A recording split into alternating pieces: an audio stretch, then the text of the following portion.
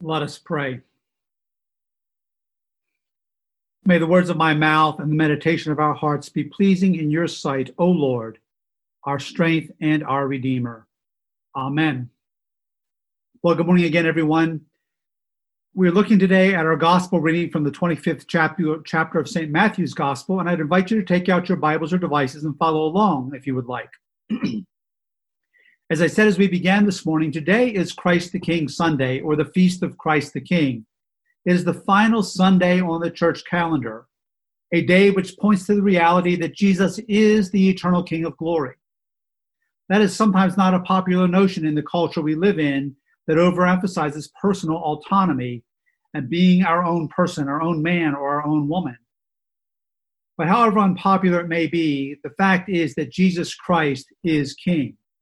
And for his people, the fact that Christ is King means that he is our peace, and he is our hope, and he is our sure foundation, even in the most uncertain of times. If we were celebrating Holy Eucharist today, we had several other scripture readings, both from the Old Testament and the New Testament. In each of the scripture readings that were appointed for today, there's a focus on some aspect of Christ's kingship and the ultimate consummation of his kingdom rule and authority for all time and eternity. In the Old Testament reading from Ezekiel 34, we read, "As for you, my flock, thus says the Lord, behold, I judge between sheep and sheep, between rams and male goats. Is it not enough for you to feed on the good pasture, that you must tread down with your feet the rest of your pasture, and to drink of clear water, that you must muddy the rest of the water with your feet? And must my sheep eat what you have trodden with your feet, and drink what you have muddied with your feet? Therefore, thus says the Lord God to them, behold, I myself will judge between the fat sheep and the lean sheep." In our New Testament reading from 1 Corinthians 15, we read, "Then comes the end, when he delivers the kingdom to God the Father after destroying every rule and every authority and power. For he must reign until he has put all things under his feet. The last enemy to be destroyed is death, for God has put all things in subjection under his feet."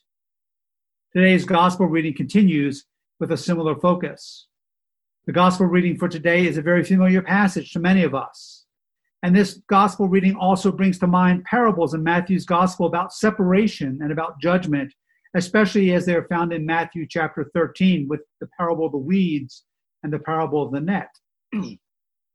These verses also are in continuity with our readings from Matthew 25 from the previous two Sundays.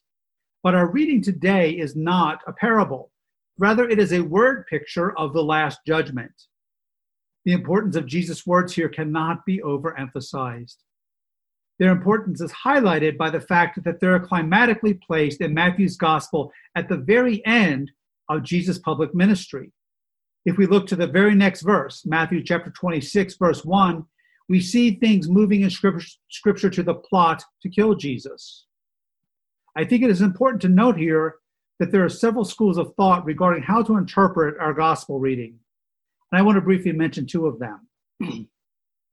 First, there's a school of thought that identifies the least of these from verse 45, specifically as followers of Jesus, especially those who are poor and needy because of their loyalty to him. There's a second school of interpretation, among others, but a second primary school of interpretation that identifies the least of these as the poor and needy in general. The second interpretation is the one more widely held and the traditional interpretation of the church, and the one which I most fully agree with.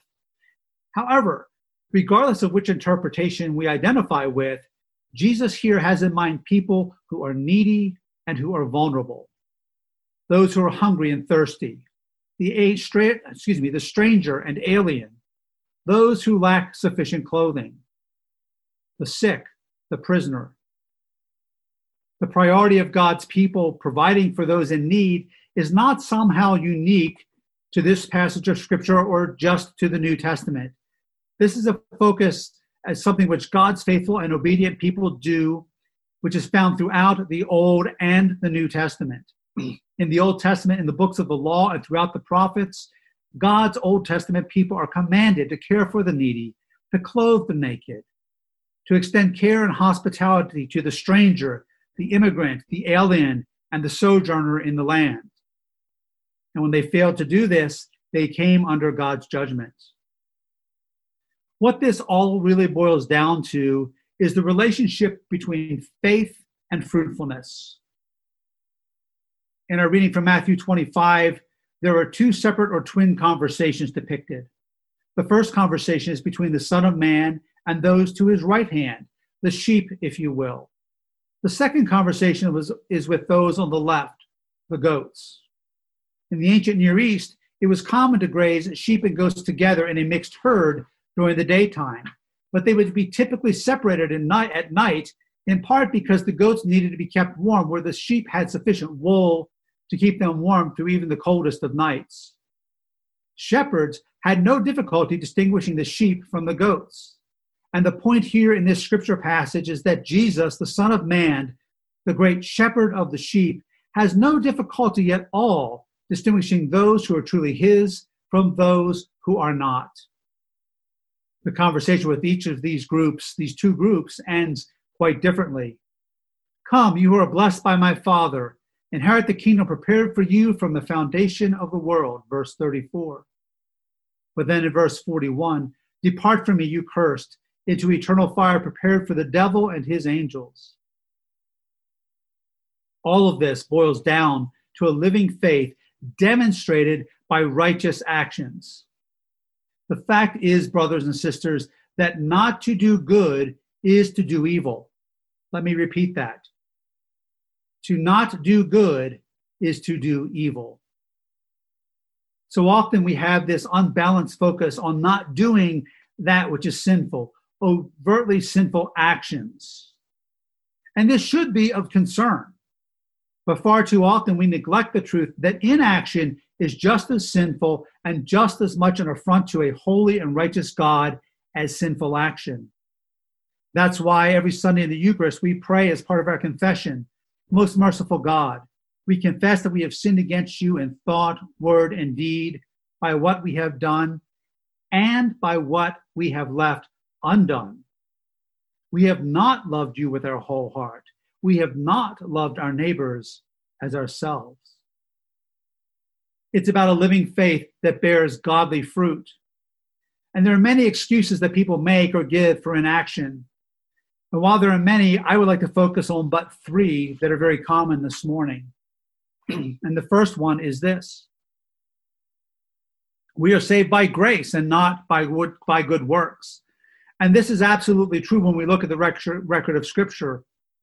In Ephesians chapter 2, verses 8 through 9, St. Paul writes, "For by grace you have been saved through faith.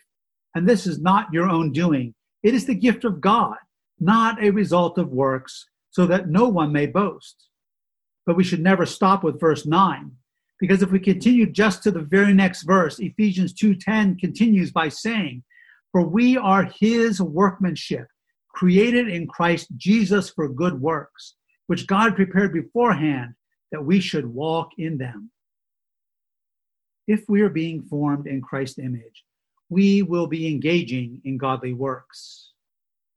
James chapter 2, verses 14 through 17 reminds us, "What good is it, my brothers, if someone says he has faith, but does not have works? Can that faith save him? If a brother or sister is poorly clothed and lacking in daily food, and one of you said to them, 'Go in peace, be warmed and filled,' without giving them the things needed for the body, what good is that? So also faith by itself, if it does not have works, is dead." In St. Luke's Gospel, Jesus tells us this in chapter 6, "For no good tree bears bad fruit, nor again does a bad tree bear good fruit. For each tree is known by its own fruit. For figs are not gathered from thorn bushes, nor are grapes picked from a bramble bush. The good person out of the good treasure of his heart produces good, and the evil person out of his evil treasure produces evil. For out of the abundance of the heart, his mouth speaks." The righteousness that Christ gives us, the righteousness which we are called to, is a lived and active righteousness. Yes, we are declared righteous through Christ before the bar of God in a legal sense, but that is not the end. That is just the beginning. For when Christ imputes his righteousness to us, he makes it a real, actual, true, and living righteousness. And we, as the people of God, then engage in righteous acts. Yes, righteous acts of being set apart to God, but then being set apart to God, sanctified, if you will, to God, means then in the righteousness of God, in his righteous power, going forth and engaging the world around us through righteous acts. Righteous acts like we see here in the sheep in Matthew 25. The second excuse people give is that it's not my spiritual gift. And this, brothers and sisters, is a total cop-out. And quite frankly, it does not hold water scripturally. And it is an affront in the eyes of God. Yes, there are those people who are especially gifted in these areas, those who have gifts such as serving, generosity, and mercy. But that does not mean that those with prophetic gifts or gifts of evangelism or healing or teaching and on, somehow are not called or obligated to engage in these kinds of righteous actions. In Matthew, does Jesus say, "For I was hungry and you had the gift of serving"? Or I was a stranger and alien in your land and you had the gift of hospitality? No, that is not what he says. God calls every single one of us, regardless of our giftedness, to engage in these godly, righteous ways of being and doing. These are simply things that God's people do because of the transformation Christ is bringing to pass in our lives. It is about living out the life of his kingdom here and now where God has placed us. The issue here is not spiritual giftedness, but rather spirit-filled obedience, living out the transformation of God in our lives if this transformation is indeed a reality. The third and final excuse we so often hear is, the need is too great. Yes, it is. And God is not calling us to do everything, but he is calling us to do something. But it's not even what I can do, or what you can do, or what we can do. It's about what you and I are called and empowered to do by God. There are people in this church, in All Saints Church, who serve so many people in the ways listed here in Matthew 25, people who even during COVID have continued prison ministry, and women in our church who hold retreats every year for women who are incarcerated. And we have people who reach out to the sick and the poor and the needy, and reach out to the stranger and the alien among us. We partner with other ministries, both here in our community, like Acts, and we partner with ministries around the world. These are all things we should be thankful for. But the question I have for all of us today is, what else is God calling us to in this season for such a time as this, especially during COVID-19, when the needs are unique and far greater than anything we could have anticipated 12 months ago? And there's one thing that the staff, we've talked about a lot, and the staff has heard me talk about time and time again. I want to challenge all of us with this day, and that is expanding our food pantry.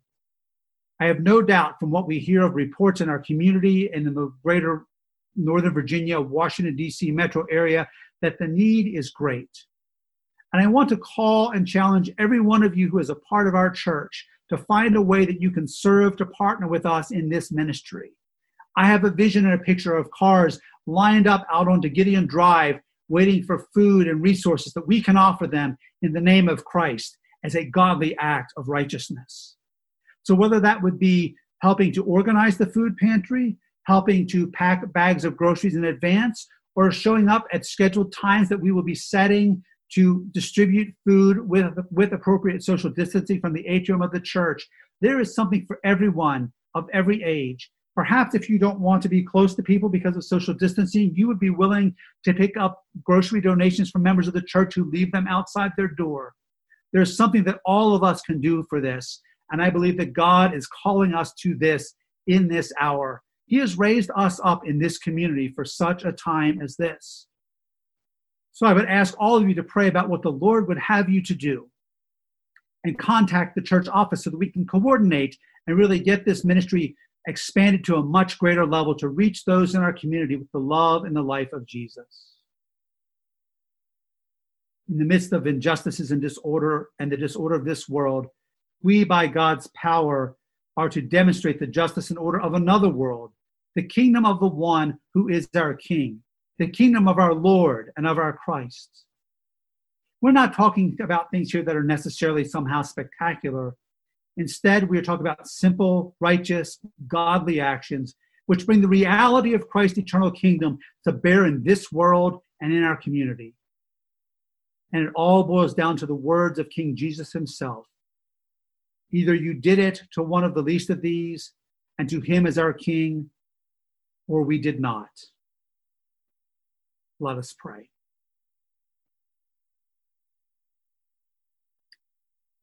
Father in heaven, burn in our hearts a passion to be filled with the life of your kingdom, a passion to engage in godly acts of righteousness because you are sanctifying us as your people and making us righteous. You are setting us apart to yourself, but not to be silos, Father. You are setting us apart so that we can then go and engage our world in the power of Christ and the name of Jesus. Lord, would you give us grace? Would you speak to each of us? And may we rise to this hour as the people of God in your power. And we ask these things in Christ's name. Amen.